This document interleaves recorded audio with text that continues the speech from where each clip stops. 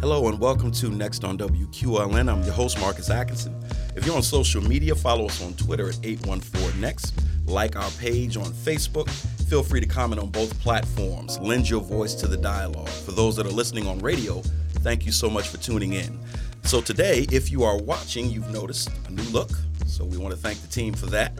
I've got two very special guests on today that will help me unpack the local elections and some of the happenings around the country in the political arena.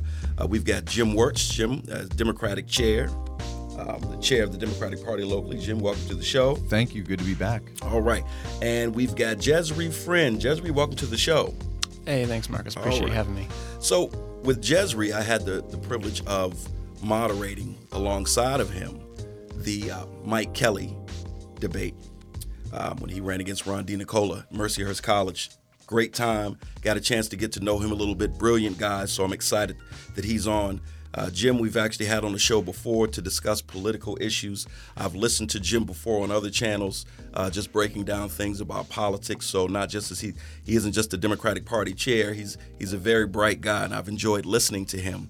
And so we wanted to just bring both of these guys on and analyze everything that's gone on in this last political race. There's a lot going on in Erie.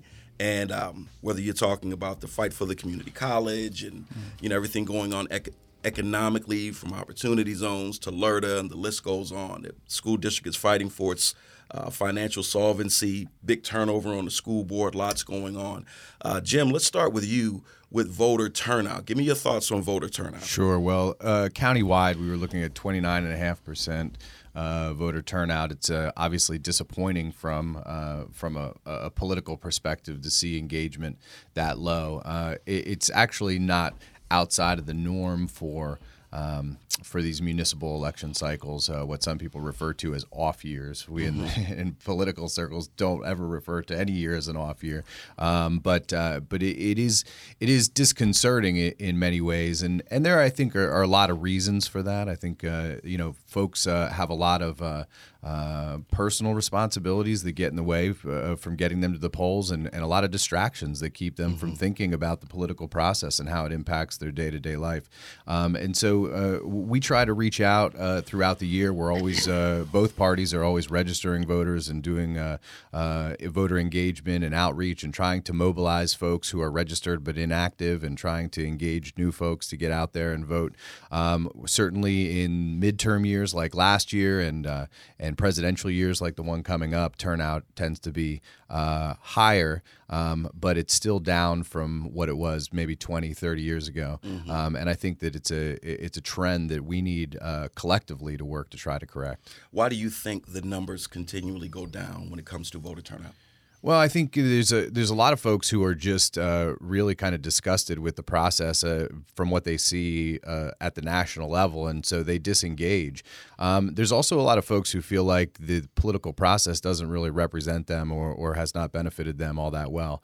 And so historically, at the local level, whether you're talking about the old Tammany Hall system in New York City or whether you're talking about City Hall in Erie, PA, I think there was a lot of benefit to being politically engaged because there was kind of that big machine system where there were a lot of jobs connected to your political support and those kinds of things, and that just simply doesn't exist anymore. So folks are lacking some of that personal motivation, and they're failing to see how the decisions that are being made in these local elections and the decisions being made by local legislators are affecting their day to day. When in fact it's just as important as it's ever been. So we had this debate at Mercyhurst University. I've actually spoken there on several occasions in several different classes. It's always fascinating to see how on fire our college students are for the political process. And something seems to happen as they, transitions out of college into the real world, if you will. So, Jesri, when it comes to this whole subject of community engagement and voter turnout and things along those lines, give me your assessment of the low numbers, this trend that Jim is talking about. Well, sure. Jim's not wrong. He's right on that lower end. The interesting thing about some people refer to, and I agree, I don't like to call them the off-year elections. They're all elections. They're all on-year elections. We all have the opportunity and the privilege and the right to elect those who we want to represent, whether it's school board, municipal. There was several very heated supervisor races locally. These are the things that affect your day-to-day way more than a president ever will, or a congressman or a governor. And yeah, it does play, and those things are extremely important, and you can't belittle that. But those on your county council, those who are on your school board that control your taxes, that has the most effect on your day-to-day. That's the thing I think people miss. You touched on some of the races. Give me your assessment of the races that you think were very critical and key this time around. There are so many, and we could probably do the whole hour on just that. But I know we want to talk about national things. We want to talk about 2020. Locally, some interesting things to point out, and then I think some of it we can use later to transition to the stuff that we can predict in the future here. We'll start with county council. Interesting to note there. There was a +1R pickup on the council, and that was previous Kyle Faust seat out in the Northeast, Harbor Creek, Wesleyville. I think that dipped into Green Township a little bit. District, he ran for 2 seats, both county controller as well as that. I think maybe that may have been part of the reason that people felt it was maybe disingenuous. Can I plug it? Let me say this real quick before you get started, before you finish that thought. For the listeners and the viewers, Jesry tends to vote conservative. I do. Okay. And so every time there we go. I've made a Caveat. dedication. I am not touching the subject of politics unless I have multiple viewpoints, especially when we are talking about the president, because that's the first thing people go after. You brought people on who all saw it the same way. We don't want to do that here at WQLN. So you can finish your thought. I wanted to make sure. And I'll be sure to correct him when he's done. Jim and I couldn't be more different, other than we can have civil conversation with each other. And I don't actually hate him at the end. I think maybe that's a difference. And let that be a setting. When I am so, people, get it together. Right. So these are your neighbors. At the end of the day, we have to live with each other. We're going to see each other in the store later on. We might see each other at a mutual friend's Christmas party down the road. You're actually one of my neighbors. We can't afford to fight. There it is. Just found out this summer going on neighborhood yard sale. Marcus lives on my same block. Well, and I think to that point is that people locally get so hung up in what the national narrative is and what they're seeing on cable news and the vitriol at the national level, and they let it seep into these community conversations when in fact we have so much more in common and so much more at risk in infighting with one another here locally, when we should be talking about the best way to move the community forward. Agreed. Couldn't agree more. And a good example. And so that's my caveat. Yes, I do tend to be a little more conservative than the average bear, maybe in the middle of the road. However, being a political activist myself and doing the due diligence of helping those candidates that I believe in and going to door to door, and you say one of the first questions I often get is, before you get it out, and maybe I'm helping out a person running for judge, which apolitical, right? I personally don't think they should have an R or D in front of their name on the ballot at all. Well, they all cross-file for that reason. And they all do cross-file for that very reason, because it is not a non-political position. First thing you get, what party is that individual? Right. Well, this has to do with they're going to make rulings on domestic disputes, on family care, on things like that. Well, do they support the president? I honestly don't know what they did in the privacy of their and so we have this kind of thing to what Jim was saying, is that this national spillover in the local. Well, these are the things that affect us.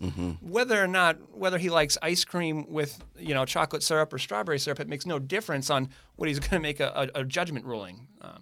I'm gonna pull us back to kind of the county council conversation. Gotcha. Yeah, I got ranty. Kyle Faust. That's okay. No, and it's an important conversation to have, and I do think that we could do an entire show just on that community civility and what right. that means. But I think in terms of this last election, a lot of people made a point to say that they thought that Kyle Faust, who was running for county controller and won that race, although it's actually being recounted as we're sitting here talking.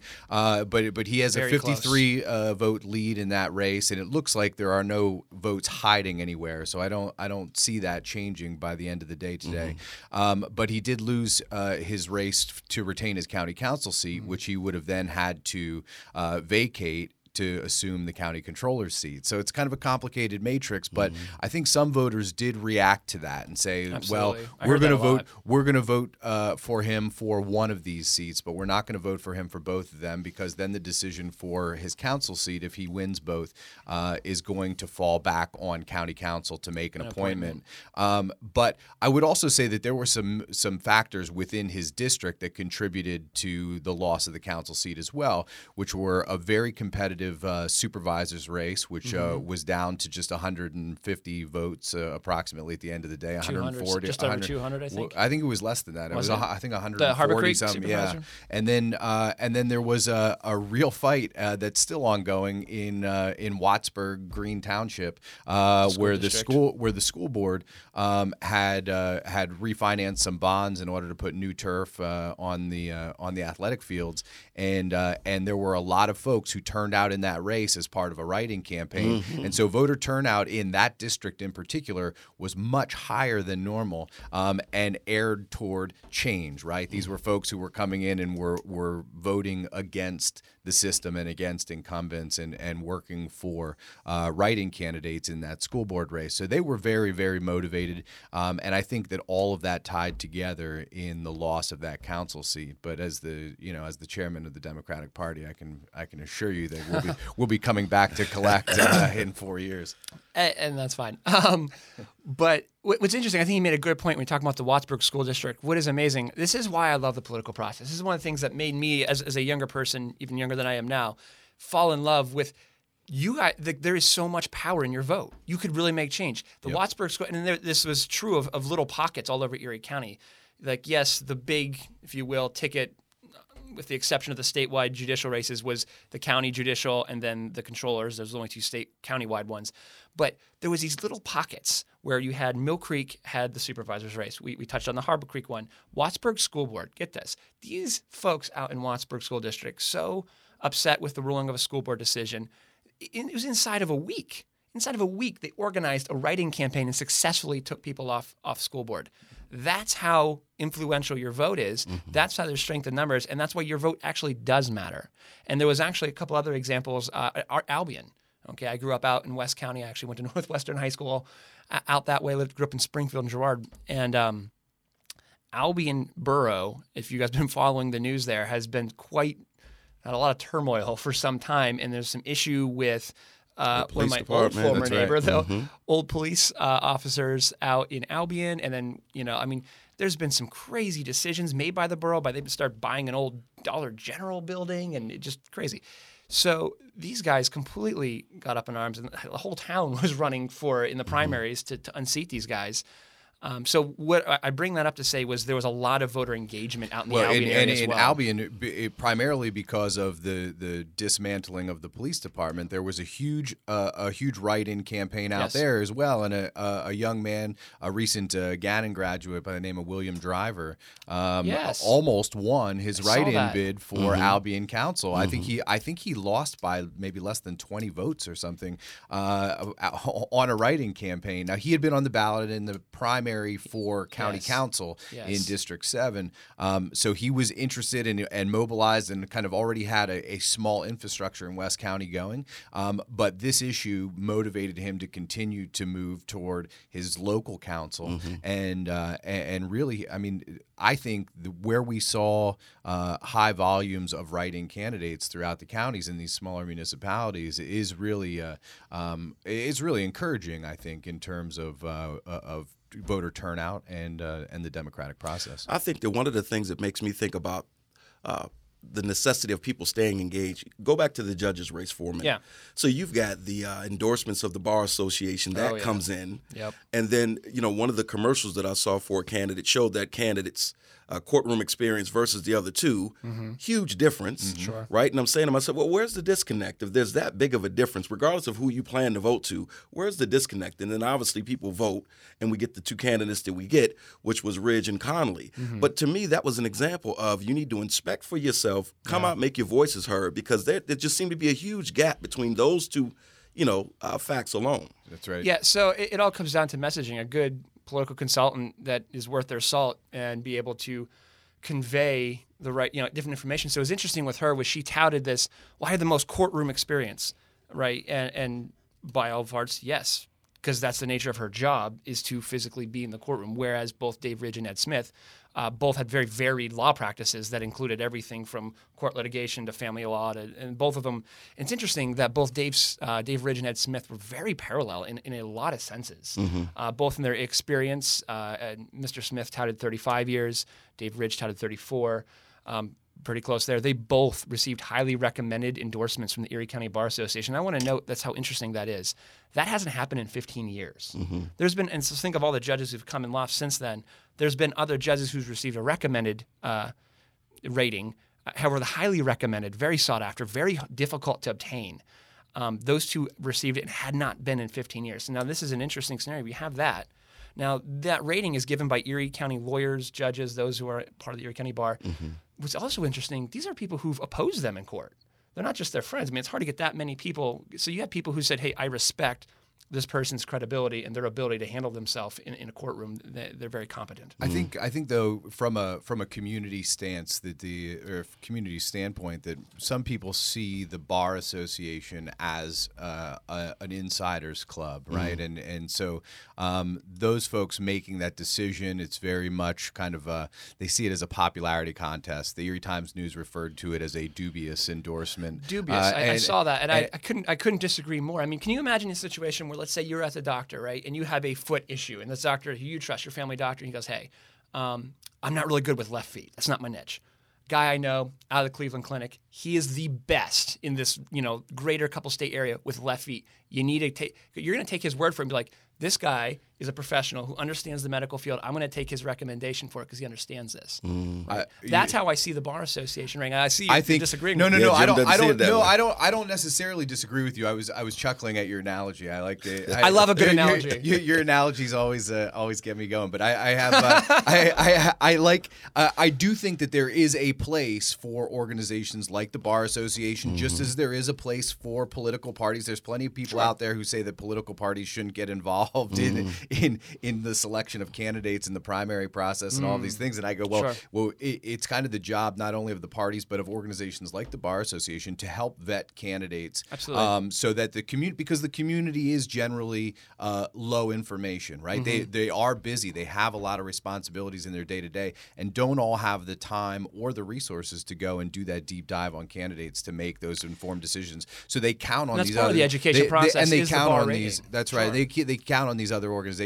But I think that there is some truth in the fact that the Bar Association is, or maybe I'll say maybe, biased toward folks who are exclusively prosecutors or are exclusively on one side of the law, whereas you have a general practitioner who is involved in a number of different kinds of legal cases and legal arguments. Sure. And so I think that as far as the distinction of being a dubious recommendation, I think that's where they're coming from when they say like that maybe she's not maybe Erin Connolly was getting short shrift because all of her experience was on the prosecutor's side. And I think the most important thing to remember is that at the end of the day, the voters agreed that she was qualified to serve in that role. Let me ask a question. Let's segue to City Council real quick. Michael Keyes got the most votes out of the candidates put forth. New guy, no political positions in the past. The other two candidates, they've been around for a while. Does that say anything, or does it just happen to be something that happened this time around? I think the community, a segment of the community at least, is in search of new talent and some new faces. I think that the demographics lean toward folks electing older candidates and people that they already know and they're familiar with. And I think particularly when you're talking about the city races, because the wards are so lopsided in the 5th and 6th ward, it's hard for new people to get elected on those spots. Mike Keyes has been on the ballot once before, and I'll be honest, and I think any Republican would agree with me too. Mike Keyes worked his butt off in this campaign. He was out hitting doors every single day and kind of campaigning as if he wasn't sure if he was going to win in what really comes down to a three-way race in the city of Erie for just 3 seats. So I think he approached it the right way, and that was why the turnout was so in his favor against these two folks who are better known. I think Mel is very comfortable in his spot, and I think that he campaigned like somebody who was very comfortable in his spot. And I think, and that's not, and I don't say that in a negative way necessarily, but to say that, you know, when you walk and you see a sign across Strong Vincent Bridge there on 6th Street, where the city comes together with Frontier, right? Mel Witherspoon was the president of the city council when that bridge was erected in 1996, and he's still here, right? He's still here. Yeah. I think that speaks volumes. And again, we have this lopsided population and demographic piece in the 5th and 6th wards in the city of Erie, where not only the number of registered voters, but the number of people who live in those 2 wards is about 3 to 4 times greater than any other ward in the city of Erie. That's why for the last, 20, 30 years, the majority of members of city council have come out of the 5th ward. And that's why the 6th ward is so influential in electing the mayor. And so there are some of these historical issues involved in local politics and local electoral politics that I think we need to continue to unpack over the next few years. And what's so interesting about that is you talk about candidates that have been around for a while. You know, Harkins got the most votes of all the school board candidates, and he is in the cover of my yearbook when I graduated in 1988. Yeah. Wow. He's been there for a minute. Well, and remember that when he was elected the first time to Erie City School Board, he was the youngest candidate ever to be elected to Erie City School Board. And so he's been there for a long time, and I think one, he continues to get reelected because he does a good job on the Erie City School Board, and number 2, I think he has stayed there because he's committed to trying to help and lead the school district kind of through the difficulties that it's had over the last few years. I want to tee one up for you. Okay. Go ahead real quick, but then I want to tee a question up for you. I was going to finish my response for the county thing, but we'll stay on where we're at now, and I'll very briefly say I find it a very mixed result. When we talked about Michael Keyes, definitely a go-getter guy, put in the work, I agree. But it's so interesting. I think he is an example of Erie City voters looking for that change candidate, someone new and fresh. But then you provide 2 interesting examples in Mr. Witherspoon as well as Mr. Harkins, both probably establishment is probably the wrong and maybe not fair word to use, but however have been there since as long as I've been breathing air, right? And it just goes to show, yet it seems Erie is on this. We've talked about this in kind of other contexts, even outside the political context, that they're ready for change, right? We all feel the energy. There's new things happening. We're on the verge of something big if we do the right thing, but we need the new leaders to kind of bring us in. But yet it proves that there's just this faction in Erie that just doesn't want the change and is holding on to maybe the ways of old. And I don't mean that as a shot directly to them. I know them both personally. I'm just saying it's interesting how they have been the top vote getters. They consistently get the most votes. And to your point, comfortable campaigning, I think was the word you used. But I agree. I didn't see as much effort from his usual kind of structure out there because they felt they were safe. They felt they didn't have to continually to earn the vote. And they just kind of, I felt there was a little bit of a sit back there. Whereas these others who are hungrier to do something, they're ready to make the difference in the community, were out there getting it. Holly Bowers was one on the school board I saw. She put an impressive campaign She forth. worked it. She knocked on tons of doors, but here you have a situation where if you have, and this goes back to the school board thing, we talk about the R&D difference, on places like this where political affiliations really have no place in being, where you have someone like that who had made the right decisions, they're in it for the right reasons. However, she is at such a huge registration disadvantage because of the semantical letter in front of her name and nothing to do with the competency of her efforts, right? And so, case in point, it segues into kind of voter turnout questions, and I'll get back to your tee up. I do appreciate that, Marcus. In the case of a countywide election, straight ticket voting, this is kind of a topic we kind of segue into another thing as well. That's going to be gone next year. There was a deal that came down. Governor Wolf signed it. It really surprised me he did this before a presidential election, actually, because I've heard arguments on both sides where some of the Democrats think, oh, this is going to favor us. Some of the Republicans think that it's going to favor them. So I'm actually surprised to hear infighting on both sides on this. Being a Republican, usually voter in Erie County, I am encouraged by this. If you are a Republican trying to run in a county-wide race in Erie County, it is darn near impossible at times. However, there is sentiment there. The Democrat registration advantage is about 26,000 advantage. These start out at that. Now talk about the straight ticket poolers. For instance, in the case of a county-wide race, where's my number there? About 1,800, so just under 2,000. If you are an R running, you have a disadvantage of 2,000 votes just by the straight ticket pools. If you take the straight ticket Ds, straight ticket Rs, subtract them, you're already in the whole 2,000. You have to earn the rest of those, right? So an interesting comparison is what I did is I broke down some of the numbers, just kind of looking at them. For example, we were talking about the Aaron Connolly and Ed Smith race, and looking at the votes in Mill Creek. If you take Aaron's votes and you take Ed's votes and you figure out what the straight ticket pool in Mill Creek was, subtract the D votes from her, the R votes from Ed, and see what the actual, what I would call the earn votes are. Because these are free-thinking voters who were educated in their vote. There's actually only a difference of 41. She actually only beat him in Mill Creek by 41 votes, where the Democrats had a huge advantage, and he came out quite a bit in the hole. So he actually made up. I figured it was just over 400 votes he made up against the straight poll disadvantage. So I'm looking forward to that being gone. The other interesting thing we were talking, and this goes back to the first point, we're talking about the off-season voter. This is real quick, because I want Jim to respond to what you just said. That was interesting. Is low turnout. So low turnout actually means high educated, right? When you have higher turnout, that's actually in a place where you don't enjoy a registration advantage like a Republican would rather have a lower turnout because that means a higher educated voter. Interesting. Because when you have lower turnout, it becomes an economy of scale situation where if there's just a sample of numbers, the ratio is going to favor the Democrats because there's more Ds, right? So let me jump in on that because I think that the voter registration conversation in and of itself is somewhat dubious, if I may, because we need to get rid of that word.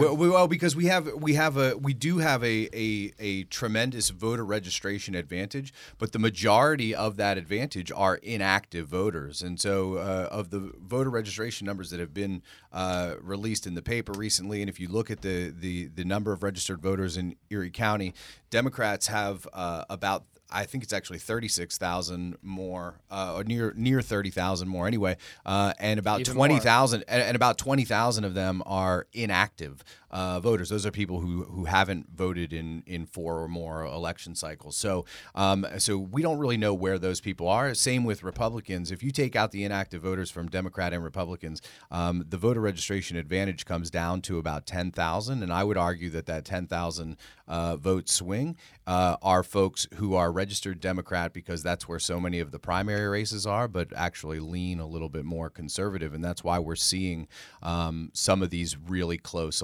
elections in our local races for supervisor, for council, and even county executive last year was only or in 17 was only 300 and some votes. So we're seeing very narrow votes in Erie County. So the conversation about voter registration advantage may have some validity in the city, but countywide, I don't think is as the rural has to make up the difference. Strong as it once was. I would go as far as to say that's more reflective of the times, and this is kind of more of a national. I know we're getting ahead of ourselves, and I'm sorry, Marcus. You're fine. We got past it, but I would venture to say, given you're right, look at this great advantage. You've broke it down to 10,000, and yet these votes oftentimes are very close. You look at the county controller, 50-some votes. Holy cow.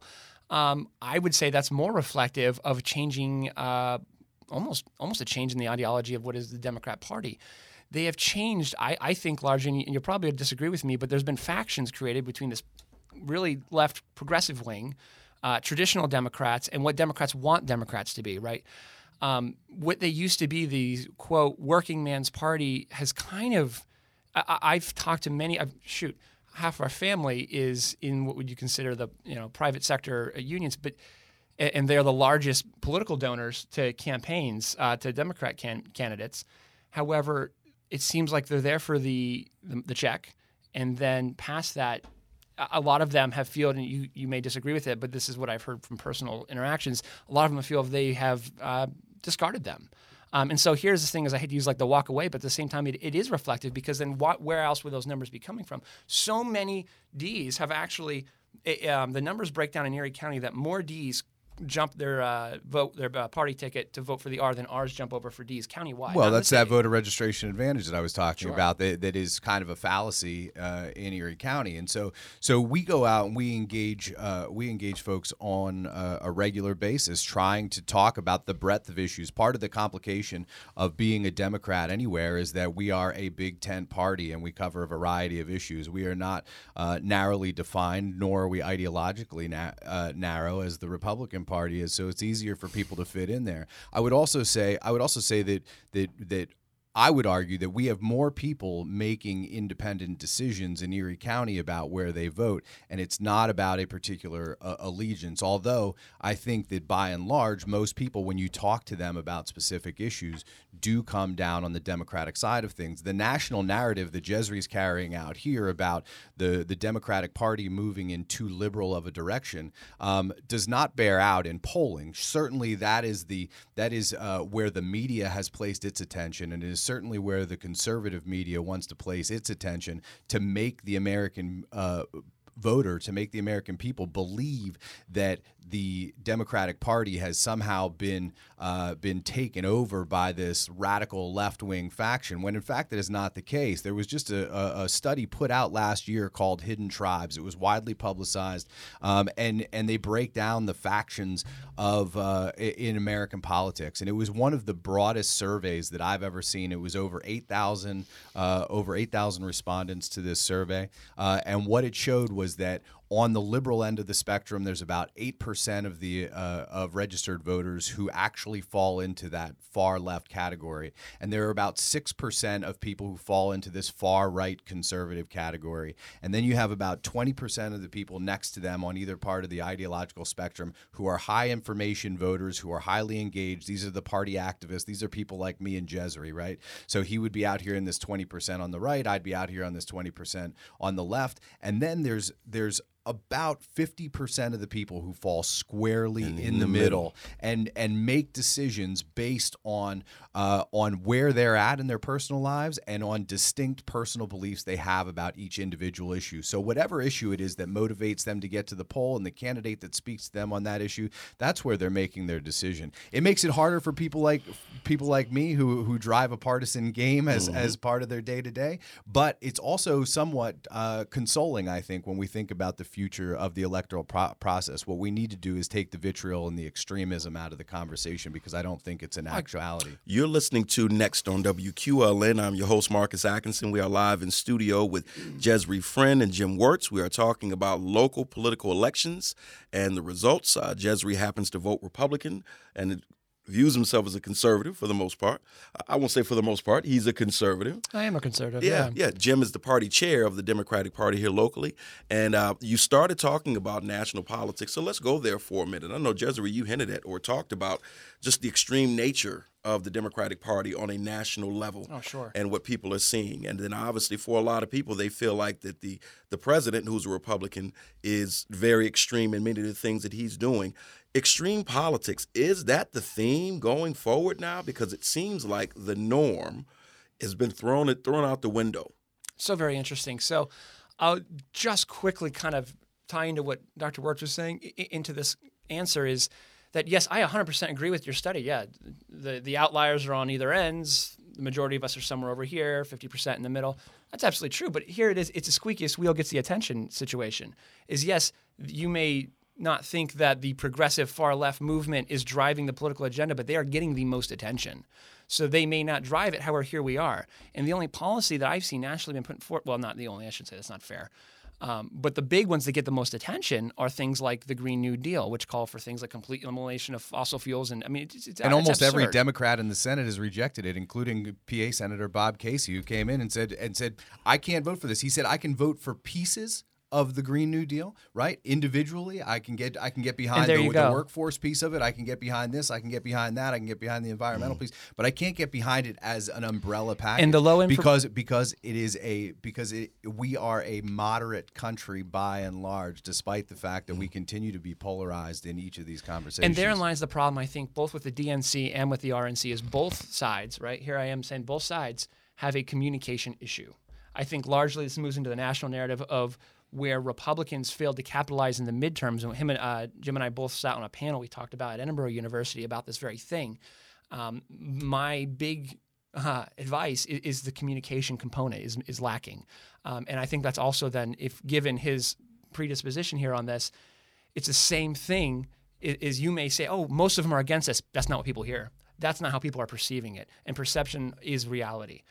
You've mentioned the same thing. A very well done commercial becomes one's reality. That's the purpose of it. And that's the purpose of it. So whether most of the Democrat Party at large don't agree with the Green New Deal, what's the perceived reality in the public in that middle road is how it is. And I should be clear that Democrats do agree on climate change and science and all of the things that are encompassed within the Green New Deal. But I think as a package, thinking about it in terms of something the scope and scale of the Green New Deal, there are a lot of people who approach that more cautiously. So let's stay with your idea of, or with your thought about perception. The perception of the Republican Party is that they, in many ways, have kind of sold their souls in the name of party, because in a lot of ways, just based on personal interaction from people that, even from a lot of people that vote Republican traditionally, here you have a president, for all intents and purposes, that many people feel is a bad representative of what it means to be the president of the United States, has displayed behavior that is unbecoming of a president locally and abroad, and the list goes on. So in terms of perception, has the Republican Party kind of sold out their typical American values in the name of wanting to keep power? Oh my gosh, I think it's incredibly unfair. Sold out their values couldn't be further from the truth. Okay. If you look at what the president's done, it is actually, if you think about the conservative base, President Trump has done more for the conservative values, if you will, than President Bush did.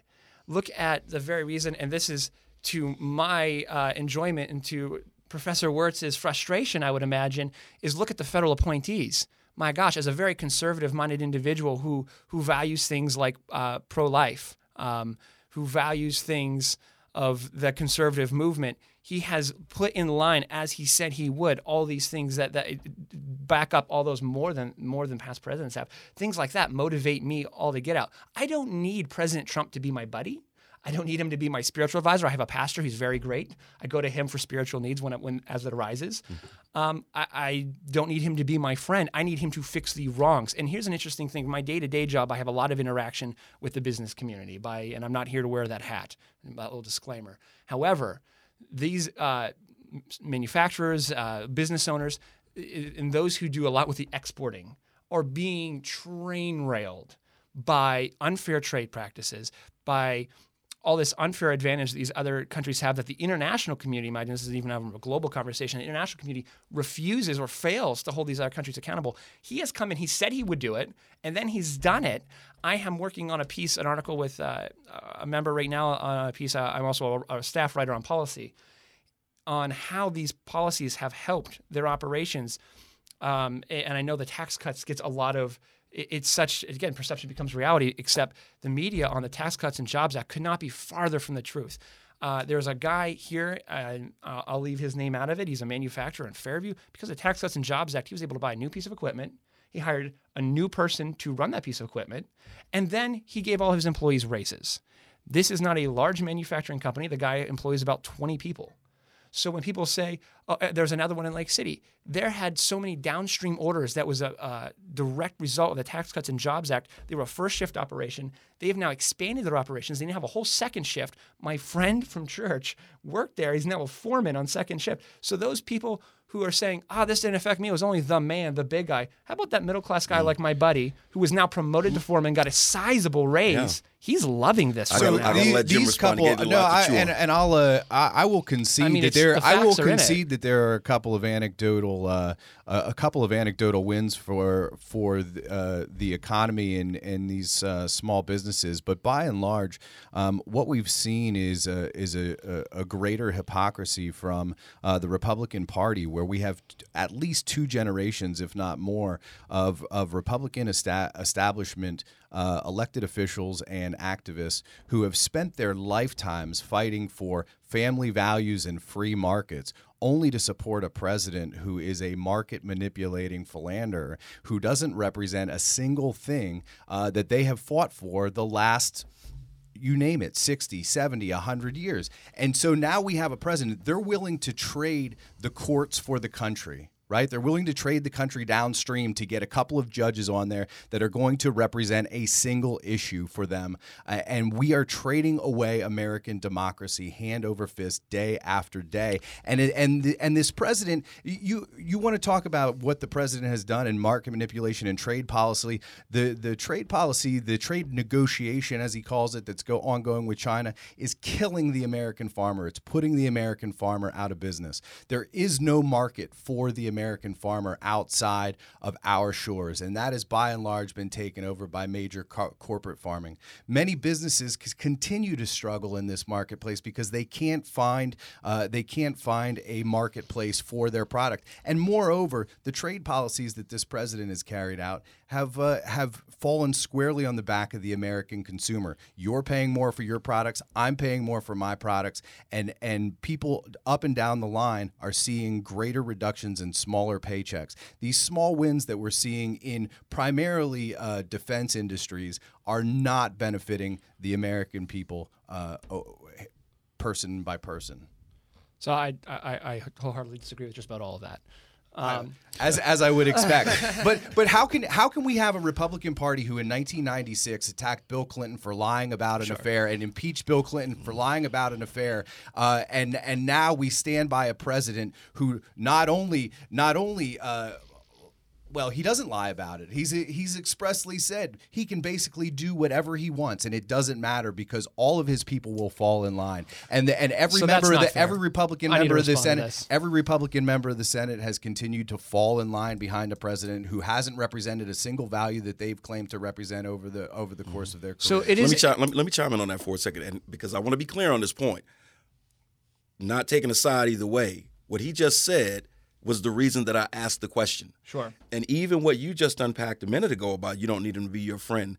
And I'm thinking to myself, okay, so this country has put themselves on this pedestal of American values and all of these different things. And that was kind of my question. Gotcha. Interestingly enough, as the father of daughters, when you look at his track record with women alone, and I'm thinking, okay, so where's the Me Too movement? Is this who we are? We've spent billions of dollars trying to educate our children on how not to bully, being someone who's worked in youth development for years, and now we have the premier person in the country who displays all of the attributes and does everything that we tell the children of tomorrow not to do, and that is such a stark contrast that I've asked myself and others, talk to me about that. And what I found fascinating is that I hear a lot of what you just said, almost as if, well, that doesn't matter. You fix this stuff, doesn't matter what kind of example you are. And so that's when people say, has the Republican Party sold their souls? I think that's the point that they're touching on. He's the number one role model in this country. Like it or not, he gets more exposure than any other individual in this country. And children see him every day. My daughters wake up every morning and turn on the morning news and sit there and watch the morning news and have to ask me questions about the president's behavior. We shouldn't have to answer those questions for our children because he should be a model representative in this country. And they did hold Bill Clinton to that standard, right? So I think it's fair I get a chance to respond. I had to both of you after about 5 minutes. Now, give me 30 seconds here. Only fair. Two things. One, interesting. It is interesting if we can be objective and see how the dichotomy of change in the party. And I'll agree how what was once, it is true. You could not run as a Republican 10 years ago and, God forbid, be divorced. You would be thrown out the window because, you don't represent those whatever. It's a changing of the times, I believe, more so.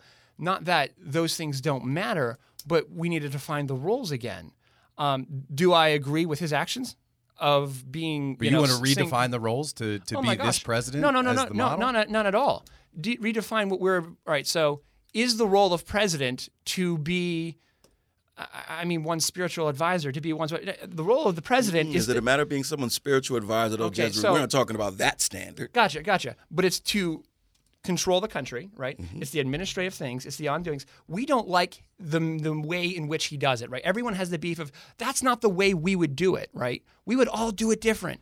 And so here's the thing: is that is to the and not it's as a faction. That is the appeal of a lot of people is the way in which, and I think you even spoke about this when you did your bit at the Jefferson, was the way in which he does it appeals to a base.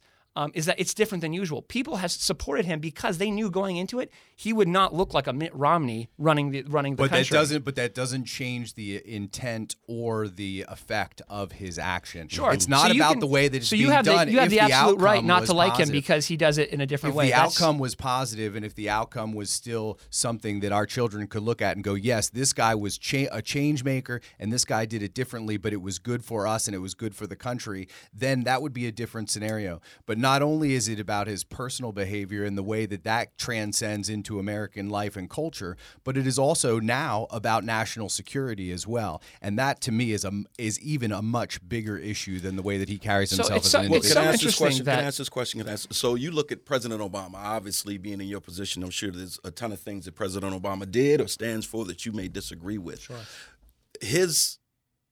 The fact that he was a dignified family man for 8 years in office, do you think that helped set the tone at all in this country? In your opinion, did that matter for anything at all as president? Or is it a moot point to say he was a great example for our country? See, then it depends on what your example is. There's things like, for me, who I'm very motivated because of my Christian values, for things like pro-life. One of the very first things President Obama did is not only was he very staunch anti-pro-life and protecting the lives of the unborn and giving them a voice, one of the very first pieces of legislation he passed was actually funding to provide abortions overseas. Not even in America. We spent U.S. dollars at Obama is one of his very first acts to give other countries access for abortions. And I know we can agree on whether it's women's. We can have a longer conversation there. That's a tough conversation. But for me, when you said like, what is it? It's a family man. Does a family man do that? So we have different how we define those, right? But different understanding. You can't be pro-life and anti-child. And the Republican Party has, gosh. by and large, restricted. I'm so glad you brought that up. Yeah, please go at it. Because I think because listen, you want to talk about restricting access to people, and there was a bill in the House that passed the State House in Pennsylvania yesterday that requires people to deal with the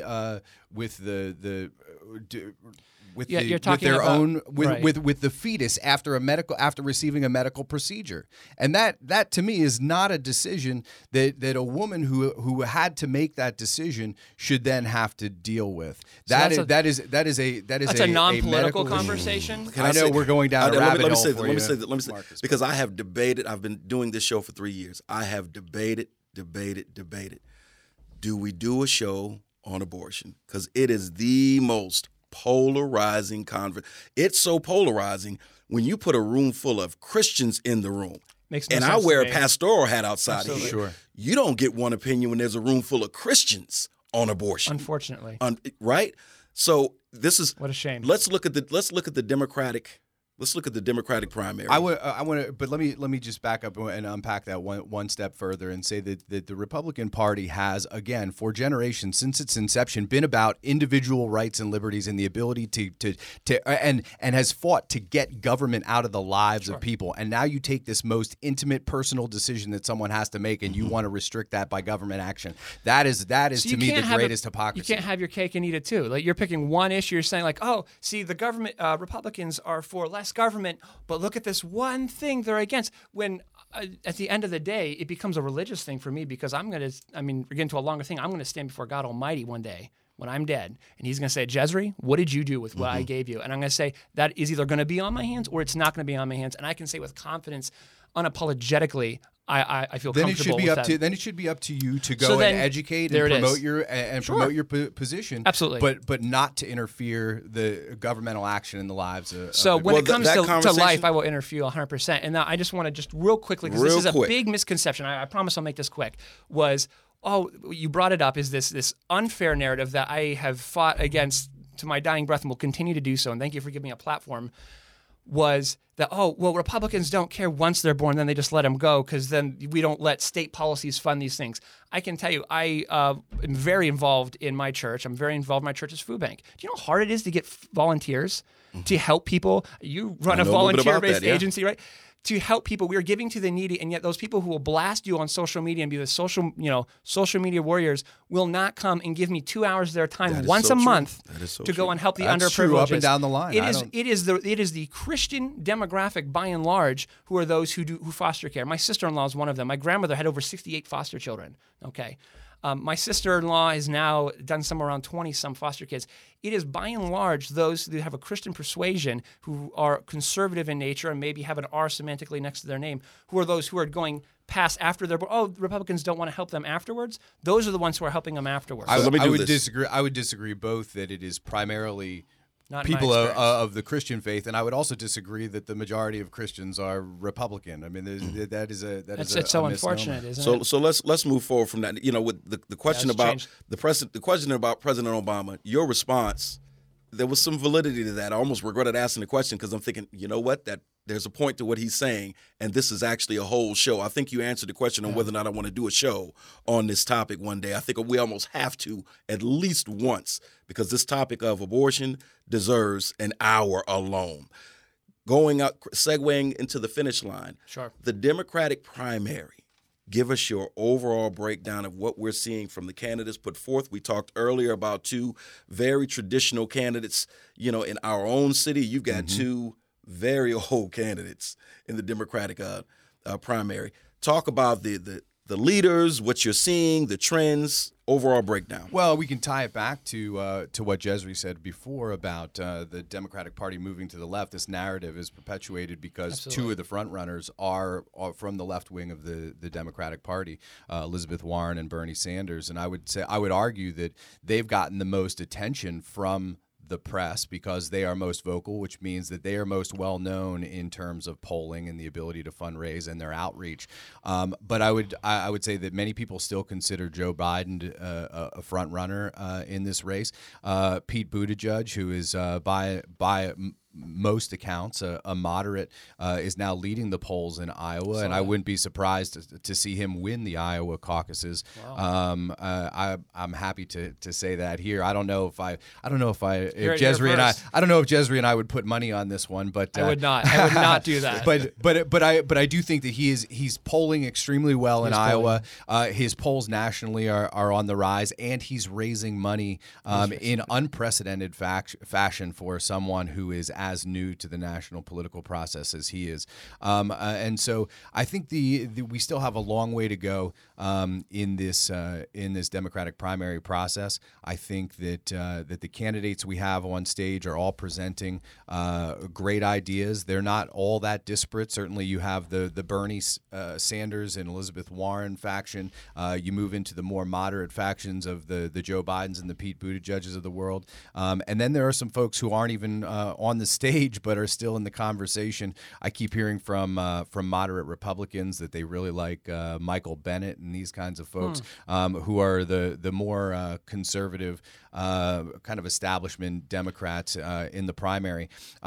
Ultimately, voters will make this decision. I think after the four early state primaries, Iowa, New Hampshire, South Carolina, and Nevada, we'll see things break apart a little bit and start to coalesce around a single candidate. And by the time we get through Super Tuesday in early March, we'll be down to maybe 2 or 3 real serious front runners who will bring us into the Pennsylvania primary in late April. Prediction before I throw it over to Jesry? Any prediction? No prediction overall. I would say at this point I would be surprised. I would be surprised if there weren't 4 people still hanging on strong after Super Tuesday. Got it. And my guesses would be we'd be looking at Biden, Sanders, Warren, and Buttigieg as those 4. There could be a sleeper in there, someone who is like Buttigieg, polling nationally around 5%, who really takes off. But quite honestly, as the money flows, there's nobody who's doing as well as those 4 candidates, and I would expect them to continue to do well heading through this primary process. So I'd be surprised to see. It depends. I'd really be surprised to see Joe Biden stick around after the initial 4. I think he's done after that. He's polling well, but he's not going to vote well. He continually puts his foot in his own mouth. Every time he speaks, it's a Republican dream. The Democrats don't actually want him. And I think it's interesting how the Democrats cannot rally around a single candidate. I've asked many of my friends that of the Democrat persuasion, those are very involved, very educated, who do you like? No one wants to commit to anyone because they just want that anti-Trump candidate. They don't care who it is. And obviously, I think the Democratic Party is unified. In terms of wanting to defeat this president. No, I don't have to say this. I don't think we're going to see another division like we saw in 2016, and a split comes out of this primary. I don't think it matters. I don't think it matters who the candidate is going to be because the process is being handled differently. The candidates are treating the primary differently, and I think at the end of the day, this party is going to rally around whomever that nominee is. So internally, the DNC may be handling it differently, and that very well may be true. They probably learned from their mistakes with Hillary Clinton. However, case in point, just this past week, 2 more, maybe 3 more candidates came out, which just shows there's still an appetite amongst the Democratic base for someone else. They've seen the candidates. They've come up wanting. They come up short. There's been yet to be that motivator. And I think I asked you the question, actually, back when you did your speech there, is who's that motivating candidate? I think the only could be, when I mean my motivating, is to not only just turn the base out, but turn those fringe voters out for the Democrat Party. I think that would be Bernie Sanders. But what it's going to do is it's going to replace those moderate Democrats are never going to go for someone like that, and they can't. It was part of the reason with some of the issues with the Hillary Clinton race. And those who were the big Bernie supporters had some animosity to the party, and for other reasons, I'm sure, and didn't come out and vote, and just was a no vote. I think the block that we all ignore in this are traditional unaffiliated voters, independent voters, and they make up not only a sizable population of the American electorate, and helped move things in 2016, and will continue to move things, I think, back toward the Democratic Party in 2020, but they're also a sizable part of the electorate here in Erie County, where there are 18,000 active independent voters. So what's interesting about the independent vote, as we're wrapping it up, is that is another example of how the support with the mainstream Democrat Party has slowly started to shift away.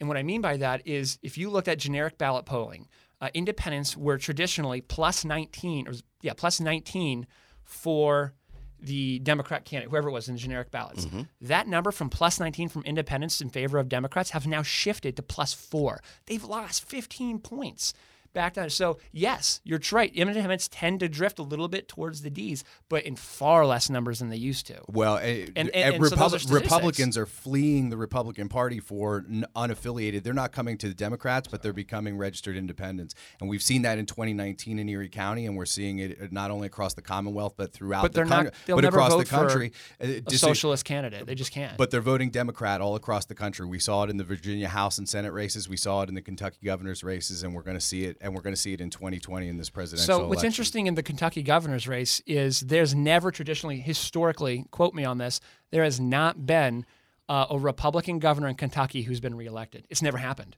So when everyone's talking, this big thing, Kentucky, the Republican governor lost, he's never been reelected.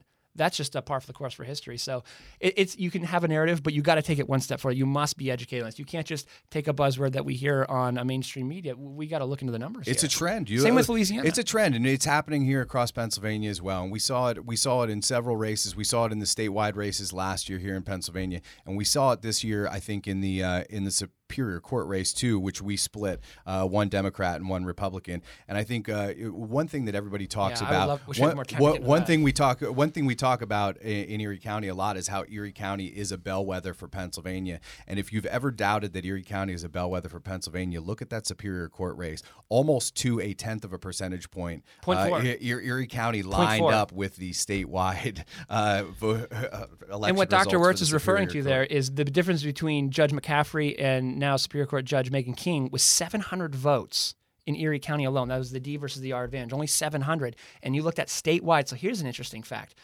Statewide, the D only had just less than 8,000 votes in a statewide race where over 1.5 million votes were cast. less than 8,000. But Which all shows four- that Republican, all four of that them were- Pennsylvania is very much in play in the 2020 elections. All 4 of them were less than 20,000 votes apart from How one fascinating. another. We need to do a whole nother show, Marcus, just on breaking apart that election. I had a bunch of numbers and statistics to go on that, but we went another direction today. Only you and I in a bar could talk about the Superior Well, Court. let's go get for an another hour. cup of coffee after this and finish this. And so, gentlemen, this has been a very educational hour. It's been a very passionate hour. Thank you so much, Jim Wirtz, Jesry Friend, for bringing your political views, your intellect to the table. I think we've all learned quite a bit. And for those that are listening and watching, we want to just encourage you to stay engaged with the process wherever you stand. Get educated, get involved. We want to thank our sponsors of Next in Perspective, Infinity Resources, the Erie County DA's office, our Benjamin Wiley Community Charter School. For Next, I'm Marcus Atkinson. We will see you all next time.